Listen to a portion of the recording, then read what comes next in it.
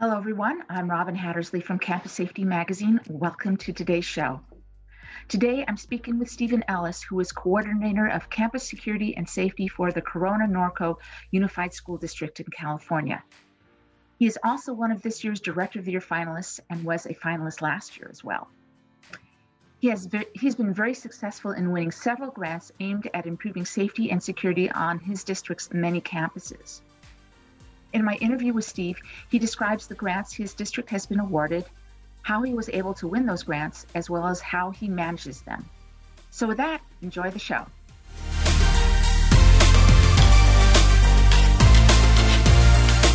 Now, Steve, you've been very successful in getting grants for your district. So please tell us which grants your district was awarded and what they were used for. Okay. We have received 3 grants from the Department of Justice and 1 from the California Department of Corrections, or also known as Community Corrections. The first one is a Cop Stop grant. It's a school violence prevention program. It provides for security-related purchases for schools and district facilities.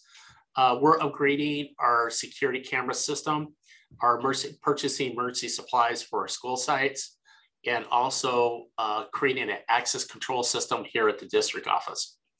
The second grant that we received, it's called the Stop Cops Grant, and it provides additional training related to early warning signs to mental health crisis and emergencies preparedness. As we know, mental health issues, not just during the time of COVID, but even well before then, is at epidemic stages. And it's something that I'm very passionate about. Our superintendent and our school board is very passionate about. And so we're able to address those needs with our students early on.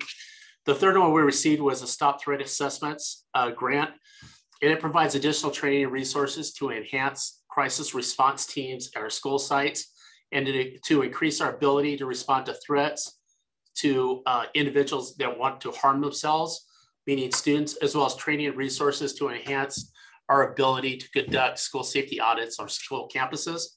And lastly, we received the Prop 47 grant from the California Department of Corrections, and it provides funding for mental health and substance abuse disorder and treatment. And we provide job skills as well as placement for low-level nonviolent youth offenders. Great. So how did you go about getting those grants?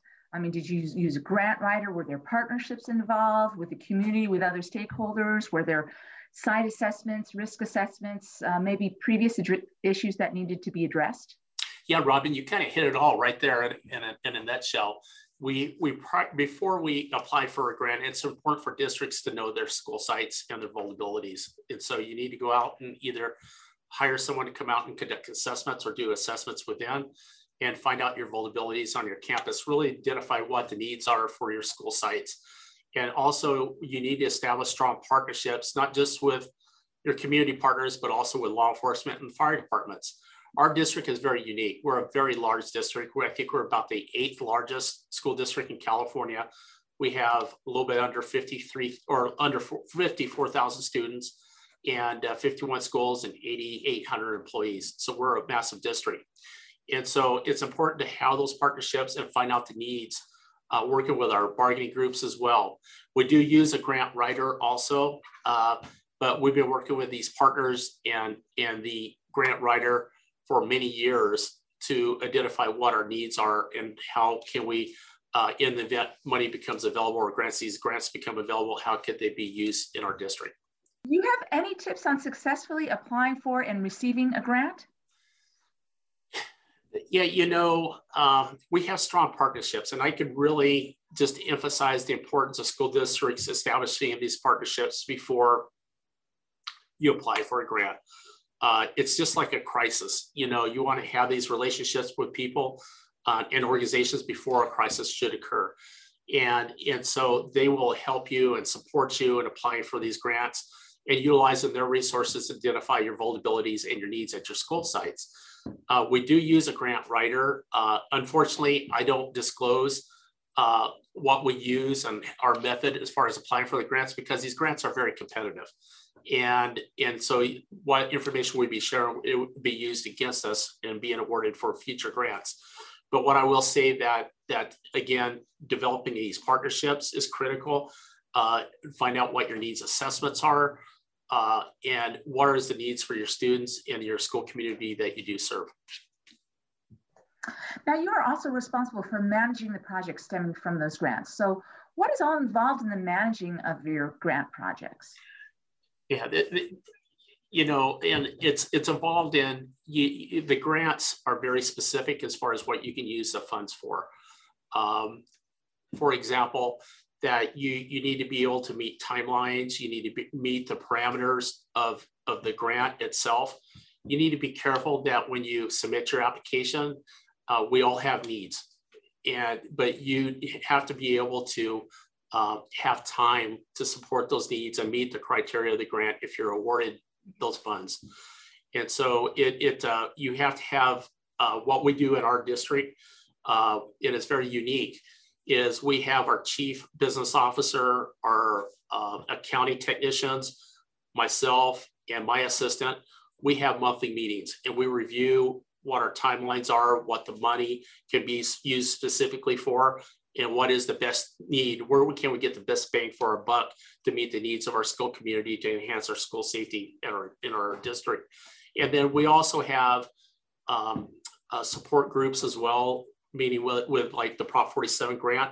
We have our contractors that we work with very closely. We have monthly meetings with the police department as well, and to find out that we're utilizing the money to the best of our ability. Now, any advice you can give to other schools and districts and public safety departments on their grant management? Yeah, you know, I would suggest, you know, hindsight being 2020, I would probably recommend that if at all possible, the grant allows you to hire someone to help manage the grant on a day-to-day basis.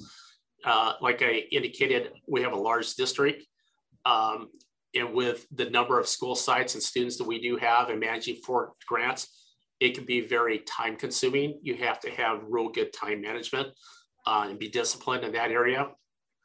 But what you need to do, you need to have your events and your timelines calendared and any issues that you have.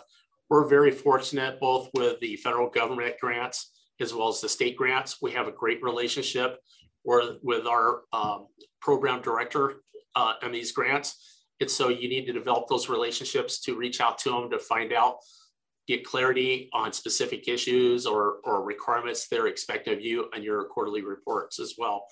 And it's just maintaining a strong line of communication with all of your stakeholders. Now, what should other districts and schools not do when managing their grants? Any things that are just like major faux pas that they should not do? Yeah.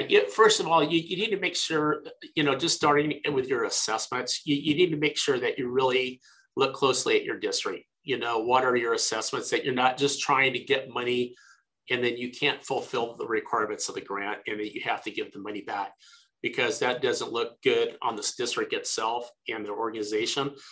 But you also need to make sure that you have time to manage the grants.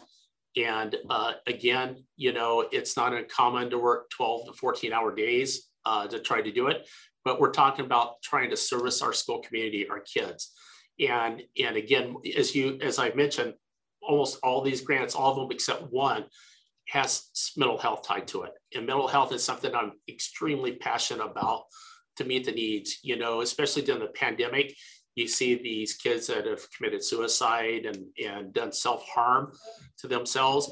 And so as an individual, as far as wanting to serve the community and the kids, is I need to make sure I provide all the resources and support I can to them. And so, but I guess getting back to the question is don't, like those saying, don't bite off more than you can chew, and be careful what you wish for, because these grants are very time consuming. And I would be speaking anything other than the truth if I said anything different. And so just make sure you have time to really manage the grants, or your district will support you with some additional support if you are awarded those grants as well. Thanks, Steve. Anything else you'd like to add on this topic? You know, you know, grants for a long time did not become available, you know, either because of the recession, the economy. And so it's really important that school districts be as prepared for them beforehand. You know, it's just like trying to prepare your school district to avoid an active shooting incident. You know, grants are becoming available. And so districts need to do the work beforehand, do the assessments, develop those strong partnerships, go in there and develop your account with grants.gov and develop a good partnership with a grant writer to meet whatever your needs are of your district. And again, if I could ever be any assistance for any of the school districts that are applying for the grant, I can't let them know everything how we apply for them, but I would be more than willing to support them and give them any guidance I possibly could. Steve, thank you so much. Thank you so much, Robin, and thank you for the work that you do at Campus Safety Magazine. You guys do an awesome job. Thank you, Steve.